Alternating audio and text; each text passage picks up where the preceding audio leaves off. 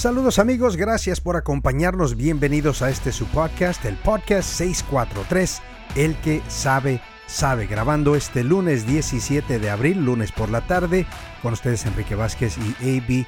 Figueroa.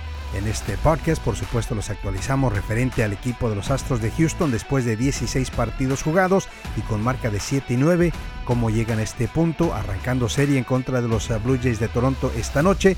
Se les acerca series complicadísimas en contra de Atlanta este próximo fin de semana y luego continúan fuera de casa arrancando el próximo lunes en Tampa Bay. Pero por ahora, cómo llega el equipo, cómo les fue el fin de semana, también les vamos a actualizar acerca, alrededor de Grandes Ligas, el equipo mejor enrachados con un inicio de temporada extraordinario, hablando de los Rayos de Tampa Bay, cómo finalmente rompieron esa racha para arrancar la temporada. También hablamos del día de la celebración de Jackie Robinson, sin duda una celebración importante alrededor de Grandes Ligas, y por supuesto hablando de importantes en lo que se refiere a la franquicia de los Astros, el reconocimiento de uno de los grandes de todos los tiempos de los Astros de Houston, que fue introducido al Salón de la Fama del Deporte del estado de Texas. De eso hablamos mucho más el día de hoy, lunes 17 de abril, para arrancar la semana en su podcast 643, el que sabe. Arrancamos dándole la bienvenida a A.B. Figueroa. A.B., ¿cómo estás? Enrique, muy bien, muy buenas tardes. ¿Qué tal a nuestros amigos del podcast 643, el que sabe? Un gusto saludarte. ¿Qué tal de fin de semana, Enrique? Mucha actividad en el béisbol, ¿verdad? Sí, por supuesto. Y para el equipo Los Astros, que no fue una semana, un fin de semana, pues muy agradable, ¿no? Y especialmente en contra de quién. Ponle que puedas perder series a lo largo de una temporada, pero cuando te toca perder una serie en contra del equipo de los Rangers de Texas, como que duele un poco más, ¿no? Y ese fue el caso este fin de semana. El equipo Los Astros perdió 2 de 3 en contra de los Rangers. Sí, definitivamente. Juegos interesantes, Enrique. Como bien lo comentabas, la semana pasada lo platicábamos, tuvieron esa gira fuera del Minute Maid Park, el equipo de Astros de Houston, y el día viernes Astros cayó 6 carreras contra 2 ante los Rangers de Texas. Luis García sigue sin conocer la victoria en lo que va de la campaña. Su récord está en 0-2. Vaya encuentro, ¿no? Para el equipo de Astros de Houston el día viernes, pero he notado una pequeña bipolaridad, Enrique, del equipo de Astros de Houston, porque el día sábado el equipo obtuvo un gran rally en la séptima entrada y un gran trabajo por parte de Hunter Brown, que tiene un récord de 0-2. Se llevan la victoria al equipo de Astros de Houston, 8 carreras contra 2. Hunter Brown termina con 7 entradas de labor, 5 hits. Ninguna carrera, le conectaron ninguna carrera, se dio una base por bola y recetó 5 ponches, dejando una efectividad en 1.93. Muy buena salida para Brown. Creo que ahorita los reflectores están en él. Muchos también piensan que puede llegar a ser prospecto y llegar, ¿por qué no?, a tocar temas de Cy Young. Vaya, lo de Hunter Brown, Enrique, luce bien en lo que va de la campaña para Astros de Houston, ¿no crees? Sí, ya te estaba saliendo Cy Young, ¿no? Cuando mencionabas a Hunter Brown, ¿no? Que sí, ya van 2 salidas que ha tenido esta temporada muy buenas, ponchando, como mencionaste, que tuvo 5 el otro día, 7 en su primera salida, impresionante. Así es que este joven, este novato, está arrancando muy bien, pero del otro lado de la hoja está la situación de Luis García, que él va a cerrar esta serie en contra de Toronto el miércoles. Urquidy viene para mañana martes, y pues el equipo Los Astros aún está bajo la marca de 500 en la temporada, 7-9, entrando a lo que es el arranque de la serie esta noche en contra de los Toronto Blue Jays, que pues la primera entrada arrancó de maravilla. La verdad, AB con Mauricio Dubón extendiendo su racha a 12 partidos consecutivos envasándose, y vaya que pues ha arrancado muy bien, hasta 12 partidos consecutivos envasándose, bateando sobre 300 en lo que va de la temporada. Eso es maravilloso para el equipo de los Astros. AB, especialmente reemplazando a José Altuve, que esté batiendo que 3.46 con 12 partidos consecutivos envasándose. No que vas a reemplazar a José, pero Dubón lo está haciendo de maravilla al frente de la orden, el que no sigue despertando. AB sigue siendo la situación de Alex Bregman, que sigue bateando por debajo de 200. Este fin de semana como que despierta un poco, hablando de eso bipolar que habías mencionado, consigue un par de cuadrangulares, pero su promedio, por supuesto, no el que se espera. Esta noche, en su primer turno al bate, fue el primer out de la primera entrada, en la que se le dio la vuelta a la orden de bateo. Arrancó la entrada a Mauricio Dubón y terminó él haciendo el último out para arrancar el partido, y ya le van ganando a Toronto 7-1 después de una entrada completa jugada. AB. Así es que esperemos que Bregman empiece a despertar, el que claramente ya despertó, Jeremy Peña, ya por más de 227 bateando, Jordan Álvarez alrededor de 300, también con un par de cuadrangulares la semana pasada, impresionante. Y pues como que ya todos están entrando en ritmo. José Abreu también esta noche arrancando con un doblete de un par de carreras que remolcó. Así es que poco a poco el equipo está entrando en ritmo, y esta noche arrancando, ganando 7-1 después de una entrada, pues impresionante.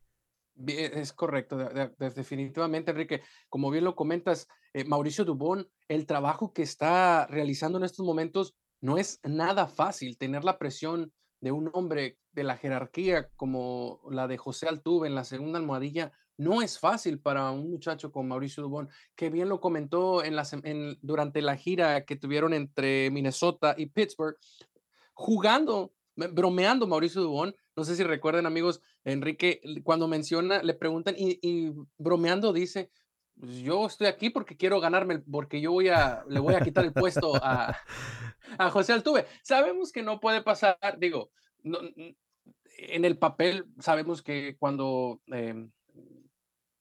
José Altuve regrese y esté al 100%, Mauricio Dubón va a quedar a un lado, va a estar a un lado de José Altuve, pero todo puede suceder. Digo, estas son las oportunidades que cualquier pelotero, cualquier jugador necesita. Lamentablemente se da en un momento de lesión para José Altuve, pero qué bien por Dubón. Y como bien lo comentas, lo de Alex Bregman es notable, es notorio lo de Alex Bregman, es increíble lo que está sucediendo. Eh, no estamos diciendo que es un mal jugador, sabemos lo que puede generar, lo que aporta para el equipo. En, Creo que puede ser el mejor jugador hasta este momento, Alex Bregman, uno de los mejores jugadores en papel, ¿no? Para el equipo de Astros de Houston. Falta que agarre el ritmo, necesita poder superar o incrementar su promedio de bateo.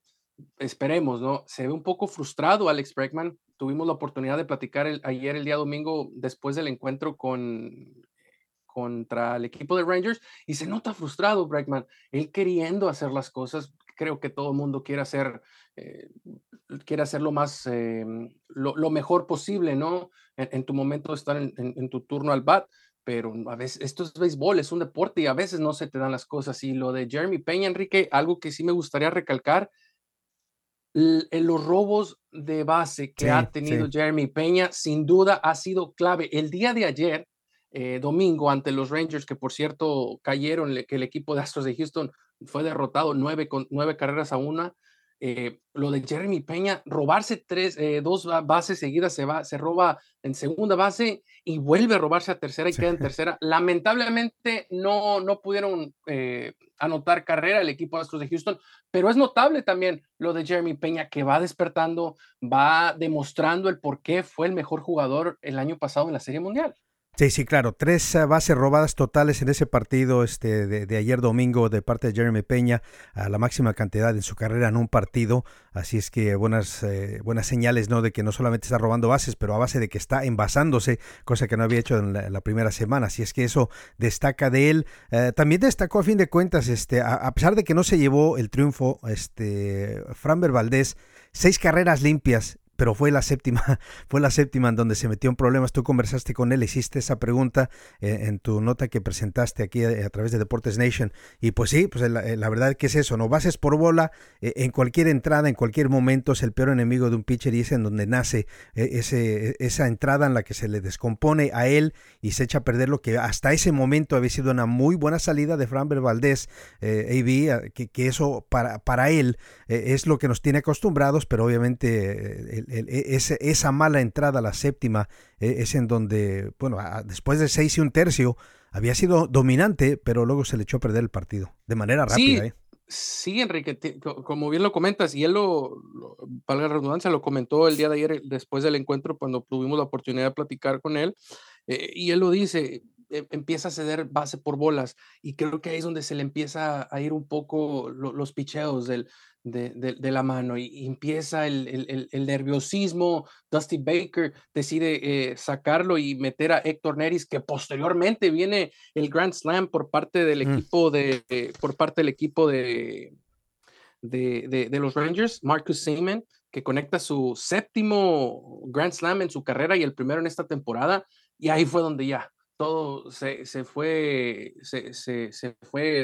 de pico para el equipo de Astros de Houston y para Framber Valdez. Pero como bien lo comentas, digo, cuando tienes este número de innings de trabajo, está haciendo bien las cosas y él se nota, lo noté sincero, tranquilo.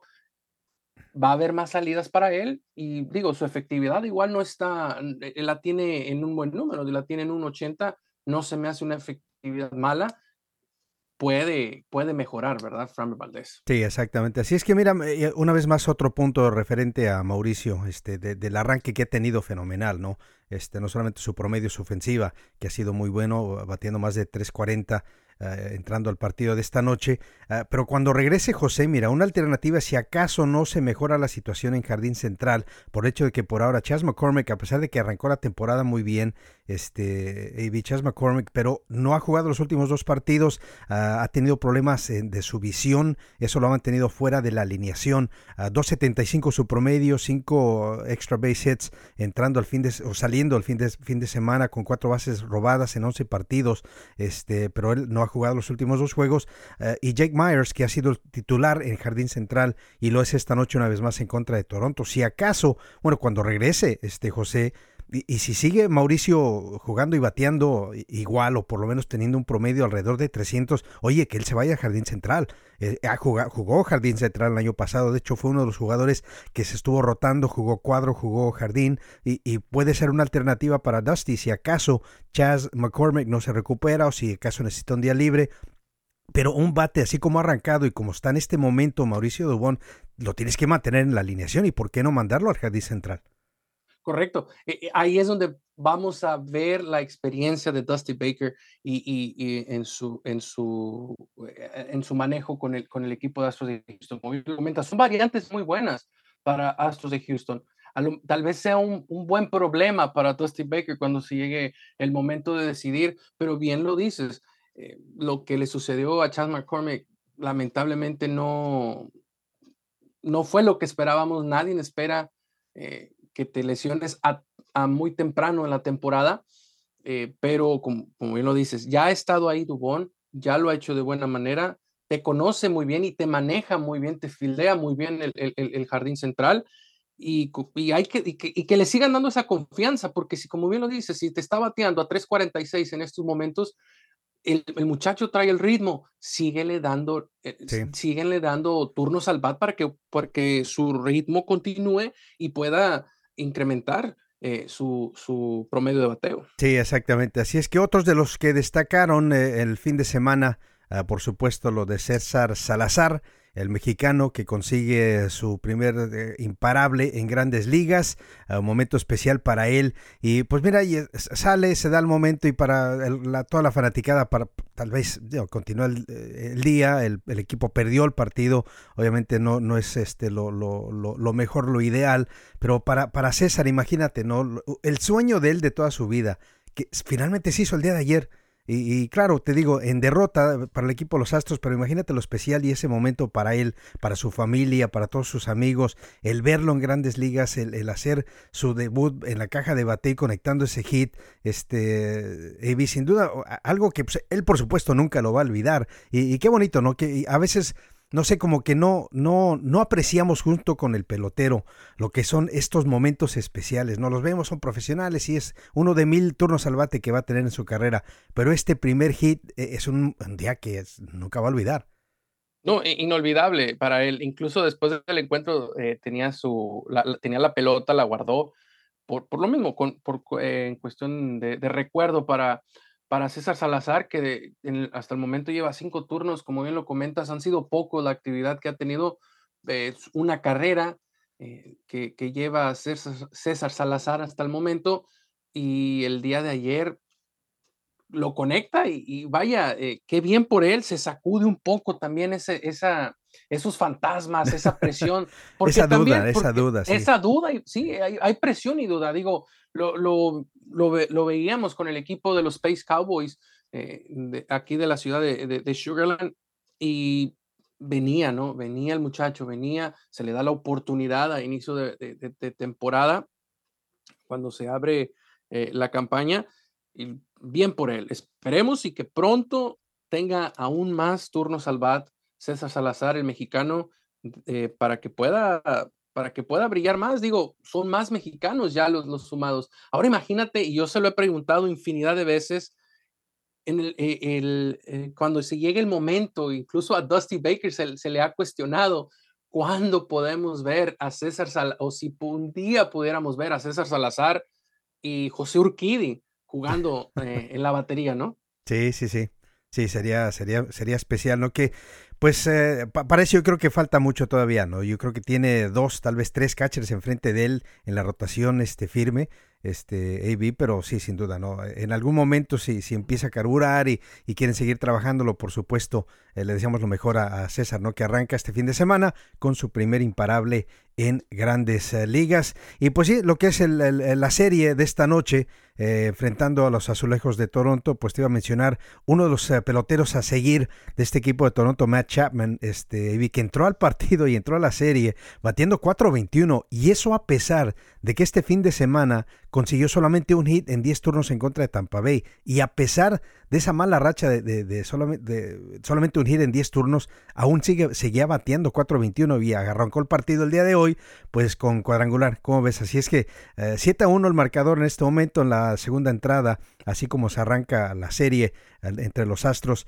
y Sí. los Blue Jays de Toronto, no solamente enfrentando a Matt Chapman, pero también George Springer, que hace su regreso una vez más al Minute Maid Park, por supuesto. En su primer turno al bate esta noche se fue en elevado al jardín, se fue de out. En la temporada, pues promedio para George, que lo que es su nivel, batiendo 2.42, 3 cuadrangulares, 8 carreras impulsadas y 3 bases robadas para un pelotero que en su primer año fuera de Houston, vaya que fue una muy, pero muy dolida, luchó toda la temporada básicamente en contra de lesiones.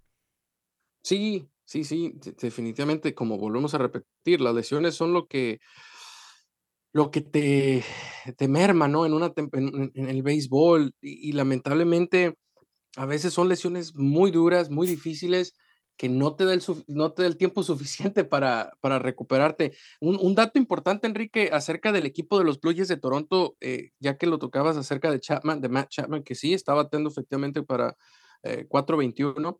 También está están en los líderes de bateo, tanto Chapman como Vladimir Guerrero Jr. y Bichette, ¿eh? Sí, sí, Los sí. tres son los tres primeros líderes de bateo en la Liga Americana, y de ahí le sigue Jorge Mateo del equipo de los Orioles de Baltimore, y también, si no tengo mal el dato, Jared Kennelich de Seattle. Vaya, el equipo de los Blue Jays es un buen equipo, y lo estamos viendo con el equipo de Astros de Houston, que tiende a jugar de esta manera con equipos de buen calibre. Sí, y mira, mencionas estos nombres de estos peloteros. Bichette, shortstop del equipo de Toronto, hijo de Dante Bichette, y por supuesto también en la orden de bateo el día de hoy se encuentra Kevin Biggio, hijo de Craig Biggio, lo que una vez más me confirma AB, que ya me estoy haciendo viejito. O sea, yo recuerdo perfectamente cuando sus padres entraron a Grandes Ligas, y ahora ya sus hijos están en Grandes Ligas. Aunque tal vez el arranque de esta temporada para Kevin Biggio no ha sido el mejor, bateando 1.60 en este arranque de temporada, pero sí, mira, pasa el tiempo, pasa el tiempo, Ivy. Sí, pasa el tiempo, y sin duda que lo llevan en la sangre, ¿no, Enrique? Claro, claro. Digo, Craig Biggio, un histórico del equipo Astros de Houston y de las Grandes Ligas. Y vaya, el legado sigue. Sí. Esperemos que los hijos continúen y que vayan por el buen camino y sigan enrilados, y que sean que lleven la disciplina necesaria para que puedan hacer, no igual, mejorar a sus padres, porque estamos en otros tiempos, Claro. ya han cambiado, ya hay más tecnología, ya se puede, ya está más preparado el pelotero, Enrique, ya no estamos en los 70s, 80s, 90s, a principios de la década del 2000, ya son otros tiempos y creo que la preparación de un pelotero va más allá y tienen todo a su alcance y creo que sí tienen, ¿por qué no? El potencial, digo, al menos el apellido ya lo tienen, ¿no? Sí, sí, El claro. apellido ya lo tienen. Claro, y por supuesto Guerrero, ¿no? Vladimir Guerrero Jr., que ha arrancado muy bien, es uno de los mejores bates de este equipo, del equipo de Toronto. Y pues bien, vamos a ver cómo le va. Parece que para los Astros, cada día lunes que grabamos este podcast es día de victoria de los Astros, ¿no? La semana pasada ese fue el caso allá cuando arrancaron la serie en Pittsburgh. Es el caso esta noche en el Minute Maid Park, en donde pues una primera entrada de 7 carreras los tiene al frente, 7-1 en contra de los Blue Jays. Y pues Houston buscando apenas su octava victoria de la temporada, 2 partidos debajo de 500 entrando a la jornada del día de hoy. Pero como te mandé esa gráfica, ¿no? En el arranque de temporada para este año, para el equipo de los Astros, básicamente lo mismo que han duplicado en los últimos, ¿qué? 3 años, ¿no, AB? No es momento de entrar en pánico, el equipo no tiene récord ganador ahora, pero eso la verdad pues no importa. Mira, 6-7 arrancaron el año Es pasado, correcto. el 2021 también, así es que no pasa nada, aquí vienen los Astros, queda aún muchísima temporada. No, sí, como bien lo comentas, vamos, vamos a suponer, ¿no? Que el equipo de Astros eh, siga este pequeño paso que normalmente, como bien lo dices, lo hemos visto antes, pero arrancando en el mes de mayo, entre mayo y junio, vaya, empezaron a carburar los motores, el equipo de Astros de Houston, y empezó, hubo también rachas de 15 victorias consecutivas, vaya, 15 encuentros ganados. O sea, el equipo de Astros de Houston el año pasado, a mediados de mayo en adelante, fue cuando ya desató todo su poderío y vimos los resultados. O sea, no es, como bien lo comentas, no es de alarmarse. Y muchos aficionados tal vez estén frustrados al momento porque quieren ver ganar a su equipo, porque quieren que siempre ganen, son los actuales campeones. Pero digo, esto es béisbol, Enrique. Sabemos que todo puede suceder y la estadística lo dice, ¿no? Ya han tenido este mismo número de récords a inicios de temporada, pero yo no tengo la menor duda que después del mes de mayo, el equipo de Astros de Houston, ya con la incorporación de José Altuve al 100%, con la incorporación de Michael Brantley también, que eso eh, le va a dar un gran giro al equipo de Astros de Houston. Y aparte, también estamos esperando el regreso de Lance McCullers Jr. para que esté en la rotación de lanzadores. Entonces, todavía faltan piezas muy importantes y de muy buena calidad para el equipo. Sí, exactamente. Así es que bien, los Astros arrancan esta semana con una serie de 3 partidos en casa en contra de Toronto y luego salen del Minute Maid Park para lo que van a ser 6 partidos pues en contra de rivales de mucho mejor calidad. Viene 3 partidos en contra de Atlanta este viernes, sábado y domingo allá en el estado de Georgia y luego continúa la gira visitando a los Rays de Tampa Bay, que por supuesto han sido toda la sensación al arranque de esta temporada. Arrancaron que con 13 victorias consecutivas, estaban a una de empatar el récord de Atlanta por mayor cantidad de triunfos para iniciar la temporada y perdieron este fin de semana precisamente en contra de este equipo de los Toronto Blue Jays 6-3 durante este fin de semana, el viernes de hecho, pero vienen pruebas fuertes para el equipo de los Astros y rápidamente a propósito el cierre de la serie para el equipo de Astros en esta rotación. José Urquidi lanza mañana y luego Luis García cierra la serie en contra de Toronto, esto para arrancar la serie, pero vienen 6 partidos después de esta serie y en contra de rivales de muy buen nivel. Enrique, vaya semanita para Astros, para la gente de Astros de Houston. Tienes a unos Blue Jays en estos momentos con un récord de 16, bueno, hasta el momento que inició la serie ante Blue Jays, unos Atlanta Braves, unos Bravos de Atlanta con un récord de 12-4, unos... El mejor de Liga Nacional, a propósito. sí, sí, sí, sí. Y luego tienes los Rayos de Tampa Bay con este récord de 14-2, que como bien lo comentas, el día viernes llegaban o intentaban superar la marca de 13 victorias consecutivas, ¿no? Pero fueron frenados precisamente por el equipo de los Blue Jays de Toronto, Enrique. ¿Tienes tú una gorra de los Maroons de San Luis, David? A propósito. ¿Mande? ¿Tienes tú una gorra de los Maroons Ah, de San Luis? no, Enrique, O la verdad una que playera. no. Y No, no, no, si no. acaso no han escuchado de ese equipo, es el que tiene el récord actual de Grandes Ligas. 20-0 fue su arranque de temporada. Y usted se pregunta, ¿qué? Los Maroons de San Luis. ¿Y qué pasó con los Cardenales? Bueno, los Maroons eran el equipo de San Luis en 1884, hace ya un ratito. Ese es el equipo que tiene el récord de 20-0 para arrancar una temporada regular de Grandes Ligas. Sí, como bien lo comentas, hay que mencionar también que esto, precisamente estas 20 victorias consecutivas, fue precisamente antes de la era moderna del béisbol. Lo que Creo que el bad boy era Alex Parra de ese equipo. Oye, nos va a regañar el señor Parra, Enrique. Nos va a regañar el señor Parra. Que Ya ni cuenta se da que hablamos de él. O sea, imagínate, era el bad boy en 1884. O sea, ya tiene sus años. Imagínate. No, no, no, no, imagínate. Y como bien lo comentamos, y ya posteriormente en la era moderna del béisbol, el equipo de Bravos tenía la marca en el 1982, y el equipo de Cerveceros en 1984, que tenían 13 victorias consecutivas, que lo empató el equipo de los Rayos de Tampa, pero no pudieron superarla, lamentablemente. Pero es que también enfrente tenían a un gran equipo. Es un gran equipo que volvemos a lo mismo. En estos momentos lo que estamos viendo de Astros de Houston, que están pegándole duro en la parte alta del encuentro a los Blue Jays. No te explicas, pero así es el béisbol, Enrique. Es lo Sí. bonito de este deporte. O sea, puede ser de repente muy bipolar. Sí, claro. Pues así como fue trabado el arranque de temporada, los Astros parece que están entrando en algo de ritmo y vaya que su nivel va a ser probado temprano en esta temporada, en estas 3 series en las que se encuentran arrancando esta semana. Los Blue Jays esta noche, luego viene la serie en contra Atlanta y Tampa Bay, así cuando nos encontremos el próximo lunes, cuando grabemos una vez más esta edición una nueva edición del podcast 643, el que sabe, sabe. Gracias por acompañarnos. Con ustedes Enrique Vázquez y A.B. Figueroa. Alrededor de Grandes Ligas, antes de entrar en el tema de la celebración de Jackie Robinson, A.B., para este jueves regresa al circuito Fernando Tatís para el equipo de San Diego, que va a regresar como jardinero derecho, ya que este equipo de San Diego contrató a Xander Bogart para jugar la posición de shortstop, y vaya que ha arrancado muy bien la temporada Xander Bogart para este equipo de San Diego. Pero Fernando Tatís, después de que cumple sus 80 partidos de sanción por haber utilizado sustancias ilegales, que arrancó esta sanción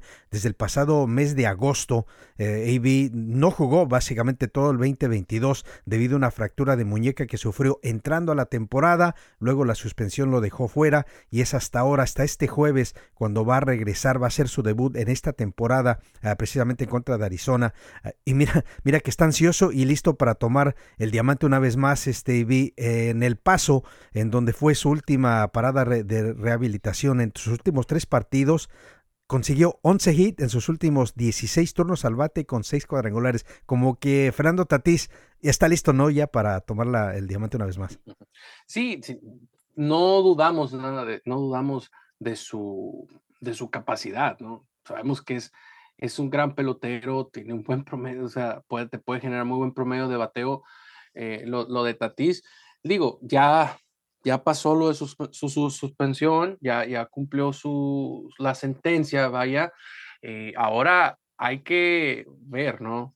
Que le dé vuelta a la página y que lo ponga en el terreno de juego, que se ponga a trabajar y que demuestre, ¿no? Que pueda. Creo que la mejor manera para él de borrar esta pequeña mancha que le quedó por estos 80 juegos de suspensión, va a ser en su regreso, y qué tan productivo va a ser para su equipo. Sí, exactamente. Recuerden, ¿no? 2021 quedó tercero en la lista de más valiosa de la Liga Nacional. Así es que claramente, como dices, uno de los grandes peloteros de Grandes Ligas, y va a hacer su debut este jueves en contra de los Diamantes Diamondbacks. Enrique, Sí, para la gente que está en la ciudad de Houston, a la gente que nos escucha aquí en local en la ciudad de Houston, en el mes de septiembre viene el equipo de Padres. Nos estamos adelantando un sí. poco, pero digo, porque estamos hablando precisamente de Tatis, ¿no? De Tatis Jr. Y En la segunda semana de septiembre viene Uy.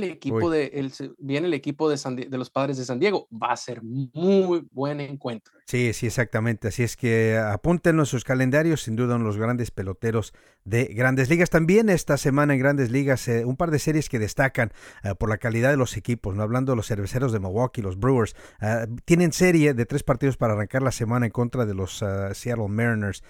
Brewers, el segundo mejor récord en la Liga Nacional. 11-5 su récord, solamente Bravos tiene mejor récord con 12-4, que es el próximo rival de los Astros, ya lo mencionamos.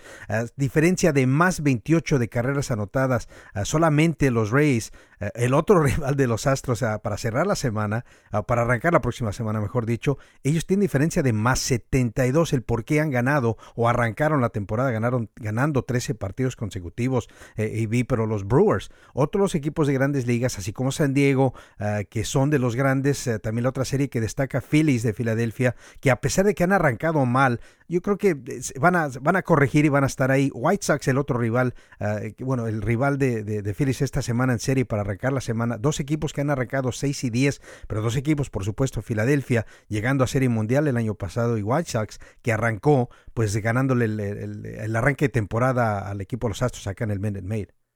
Sí, Enrique, el equipo de cerveceros haciendo grandes cosas. Rowdy Tellez, ¿qué me dices de Rowdy Tellez?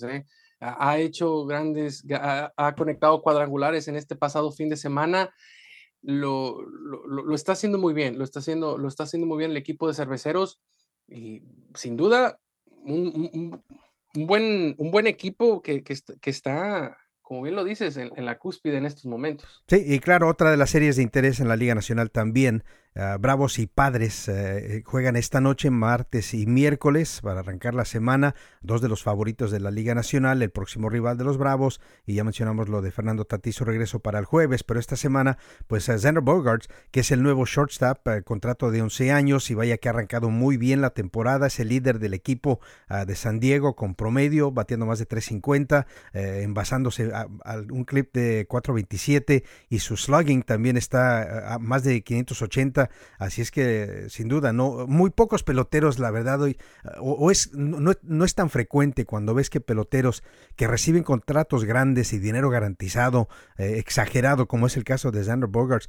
responden en el diamante, en el terreno de juego, y Xander Bogaerts sin duda lo ha hecho para este equipo de San Diego, y te digo, tiene una muy buena serie, una serie muy atractiva, recibiendo a los Bravos de Atlanta, hoy lunes, mañana martes y miércoles, para arrancar la semana en la Liga Nacional.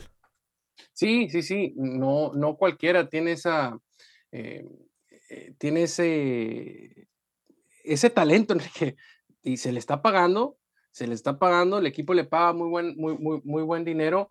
Como te repito, es el momento de ahora póngalo a trabajar, ¿no? Sí. Que lo demuestre en el terreno de juego. Le están pagando infinidad de dinero para no hacer grandes cosas, vaya, imagínate. Sí, exactamente. Pues bien, Luis, ahí vi un vistazo a lo que es algunas de las notas de interés alrededor del béisbol de Grandes Ligas, pero también saliendo el fin de semana, ¿no? Uno que siempre es al arranque de la temporada, el recordar de dónde viene la liga y qué es lo que ha pasado, y en dónde se encontraba el béisbol de Grandes Ligas en los 40s, en los 50s, con lo que fue pues la llegada de Jackie Robinson, ¿no? Y lo que implica no solamente al deporte, al béisbol, pero a la sociedad y la historia de este país. Y estoy hablando de lo que es la celebración de béisbol de Grandes Ligas del día de Jackie Robinson, AB. Sí, la número 76, Enrique. El aniversario 76 de esta celebración de Jackie Robertson, que como bien lo comentábamos, sin duda es un legendario del béisbol. Me atrevo a decir, Enrique, con todo respeto, que a la par de Babe Ruth, lo que es Jackie Robertson. Y como bien lo comenta, no solo por su desempeño en el terreno de juego, sino lo que logró fuera del diamante, vaya, romper barreras en tiempos de segregación, de racismo, donde estuvo fuerte, donde incluso él mismo vivió ese tipo de cosas en su dugout, con sus mismos compañeros en su momento. Y vaya, el debut de Enrique, no sé si, amigos, para los que no tienen noción sobre Jackie Robertson, su debut en Grandes Ligas se dio a los 28 años de edad, Enrique. 28 años. Comenzó, ¿no? En el año de 1940, como bien lo comentas, y todo inicia en la Universidad de UCLA.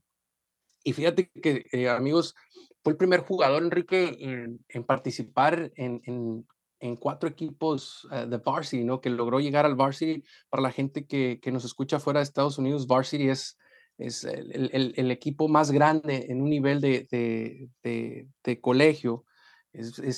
Podemos decirlo que a cierto punto semiprofesional, Enrique, un varsity. Pues sí, tal vez, ¿no? Tal Sí, vez antes se distinguía más esto, ¿no? El tener una escuadra varsity y sub-varsity a nivel universitario. Y hoy en día es prácticamente un equipo el único que compite, pero en aquel entonces, en los 40, por supuesto, se tenía un equipo que competía en contra de otras universidades y otros que tenían competencia interna para simplemente, o sea, tal vez básicamente los jugadores que no estaban listos para el primer equipo, pero para destacar la calidad de atleta que era él, pues como dices, no jugaba fútbol americano, jugaba básquetbol y béisbol, atletismo también eran sus disciplinas y sin duda Jackie Robinson era un gran atleta y debutando en grandes ligas, tal como dices, a pesar de, mira, difícil es, y si no pregúntale a César Salazar, que acaba de conseguir su primer hit este fin de semana con el equipo de los Astros, ¿no? Al mexicano.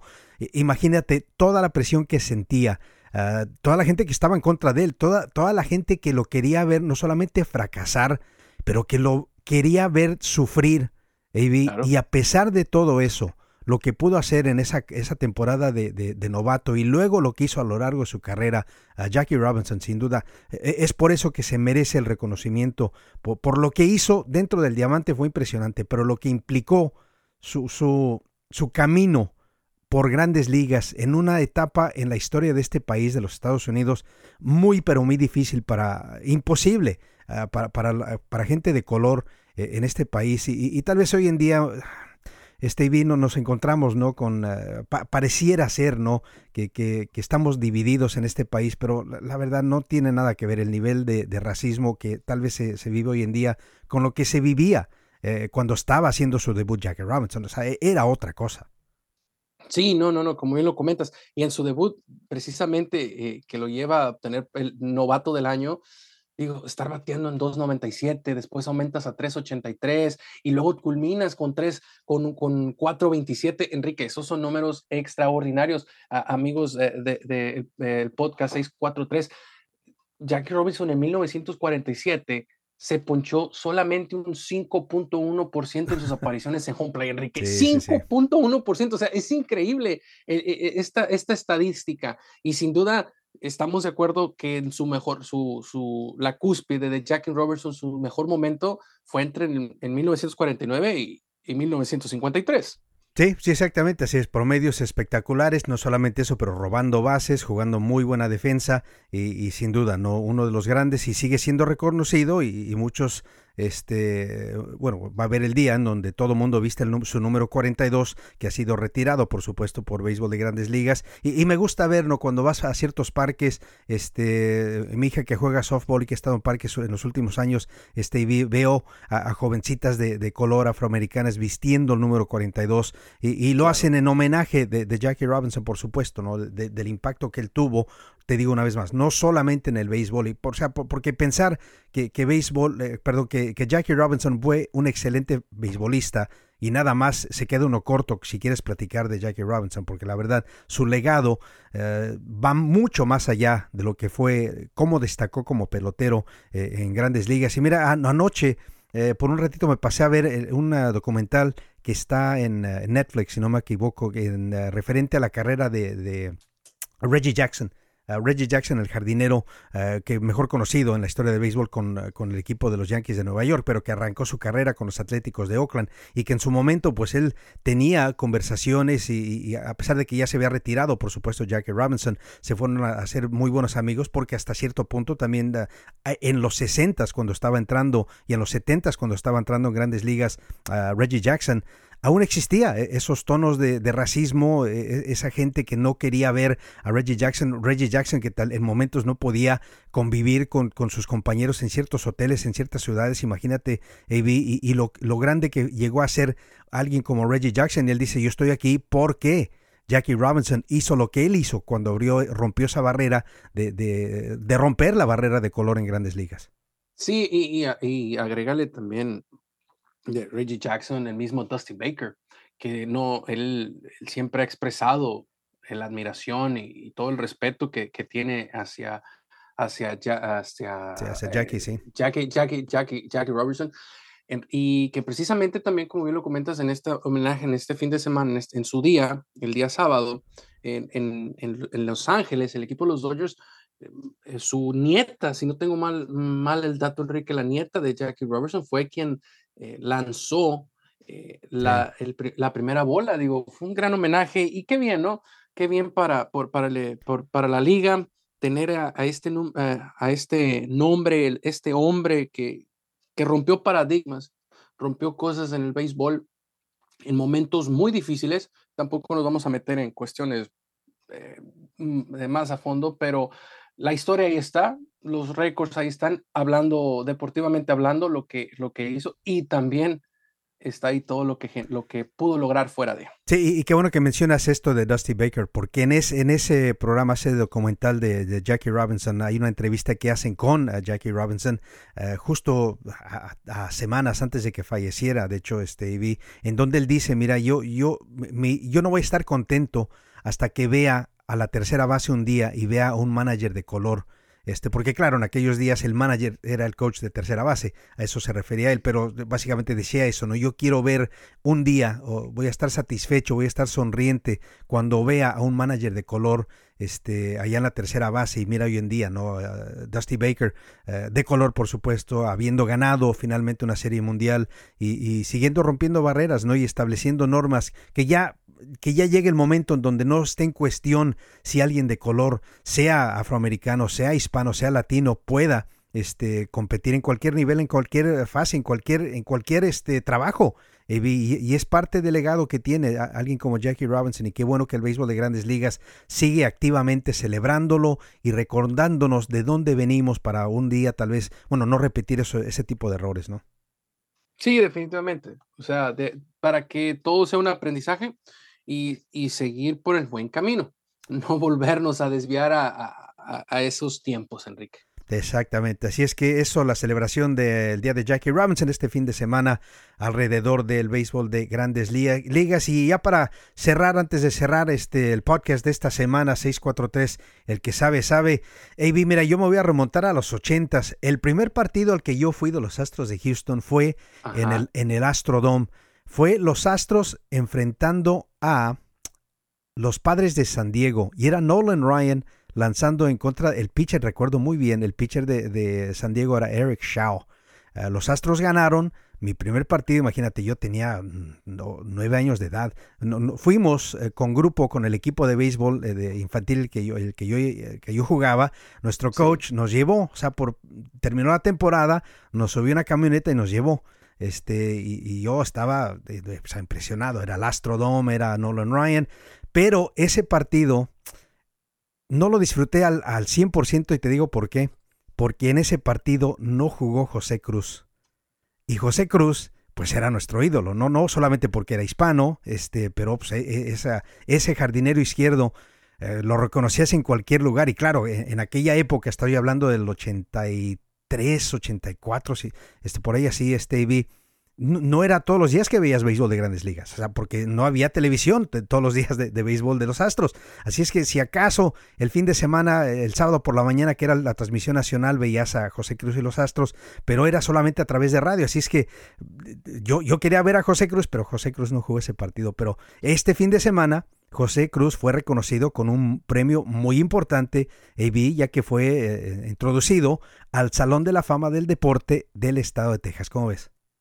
Sí, no, me llevaste a ese momento, no me tocó vivirlo, Enrique, pero me imagino ese número 34 en el montículo del Astrodome, con esos uniformes coloridos del equipo de Sí. Astros de Houston que vaya, hicieron época.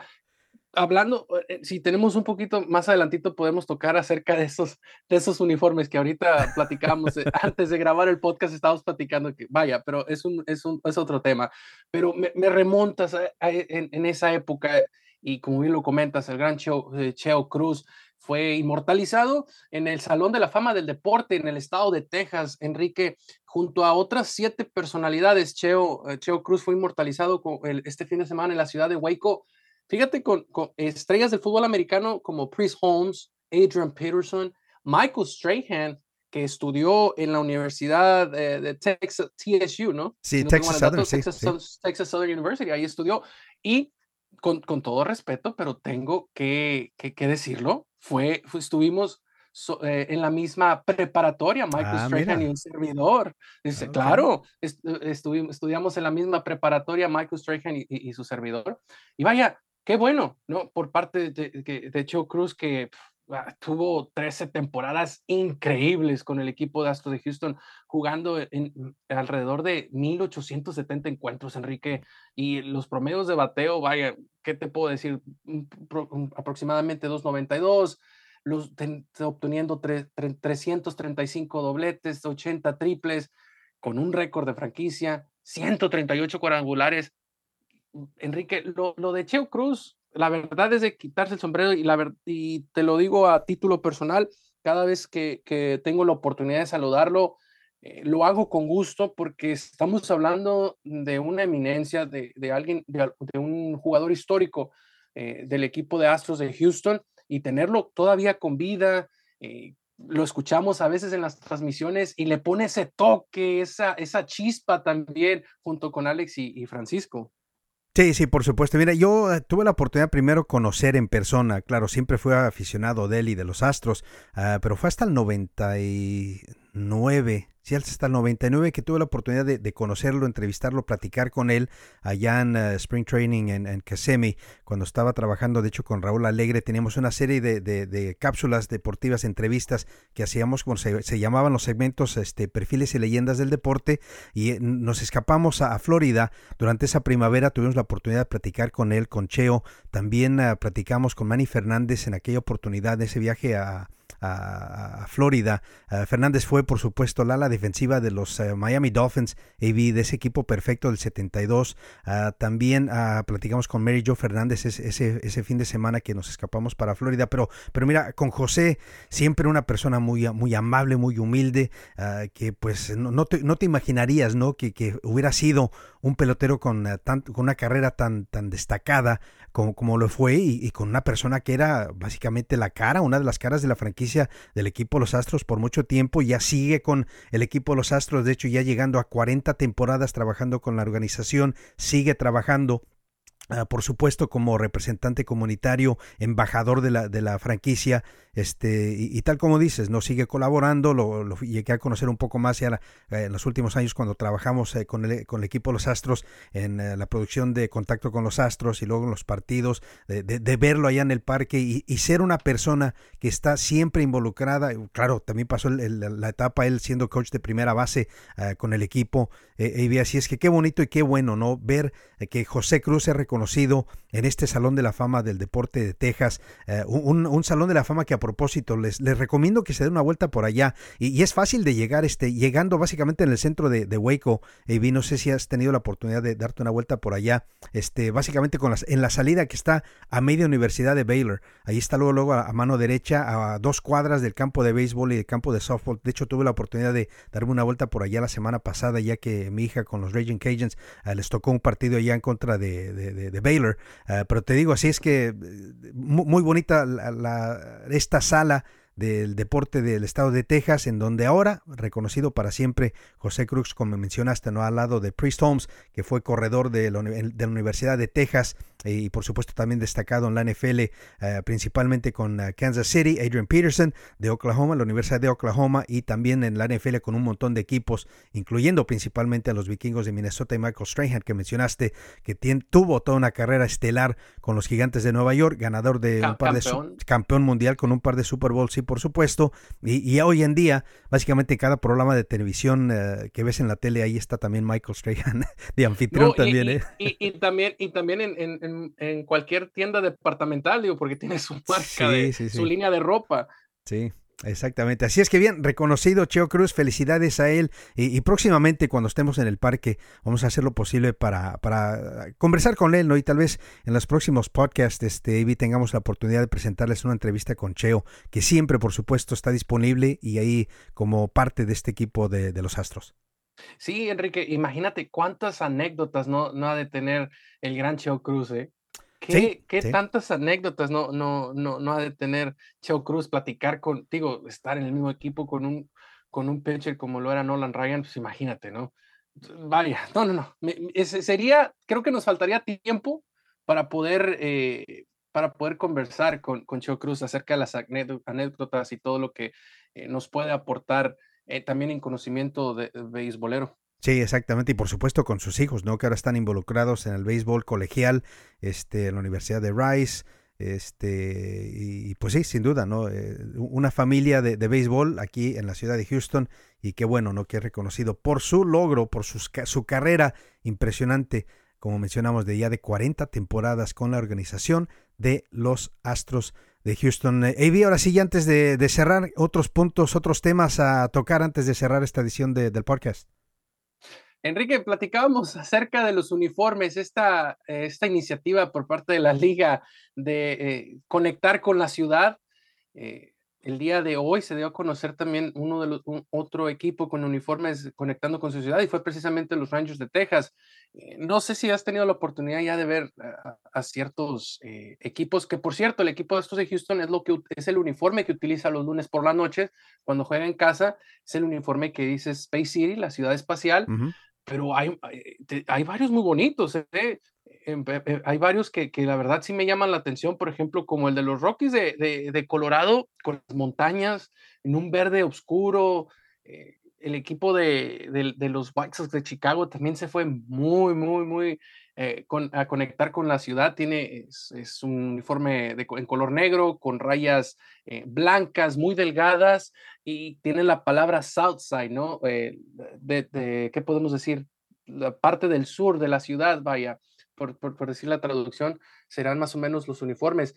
Y lo donde platicamos un poco, digo, un saludo para la gente de San Diego. Ay, ay, ay. Es acerca del uniforme de los Padres de San Diego.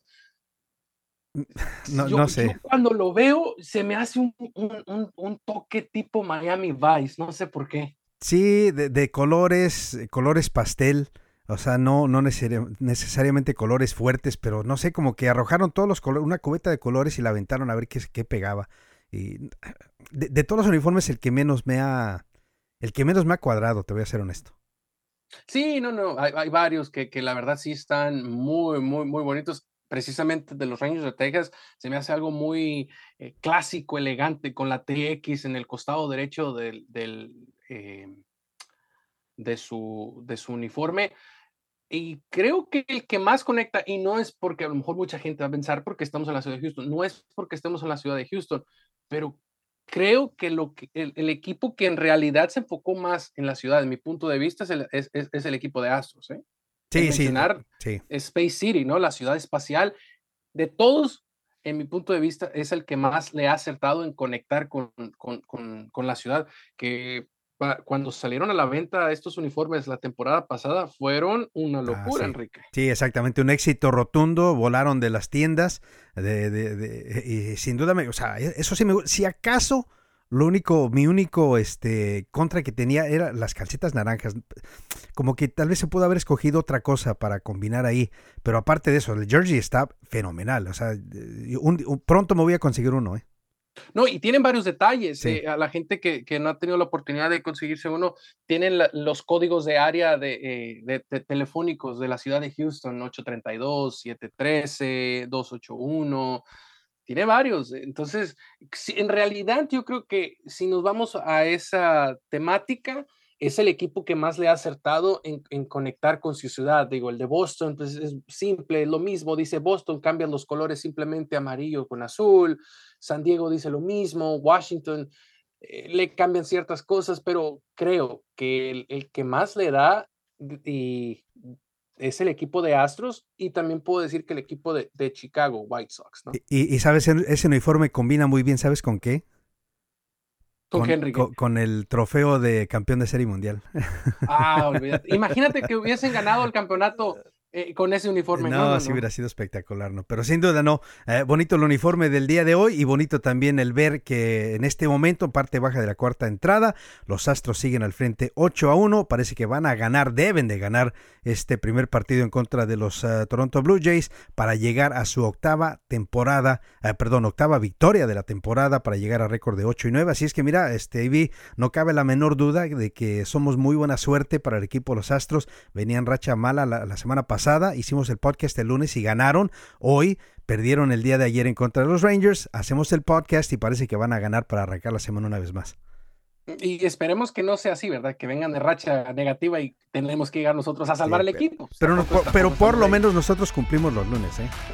Claro que sí, y todos los lunes, amigos del podcast 643, y es un gusto, como bien lo comenta Enrique, estar con ustedes platicando de béisbol, algo distinto para la gente, platicar de la pelota caliente, que poco a poco creo que el béisbol vuelve a tomar esa fiebre, ese fervor del deporte del béisbol, Enrique.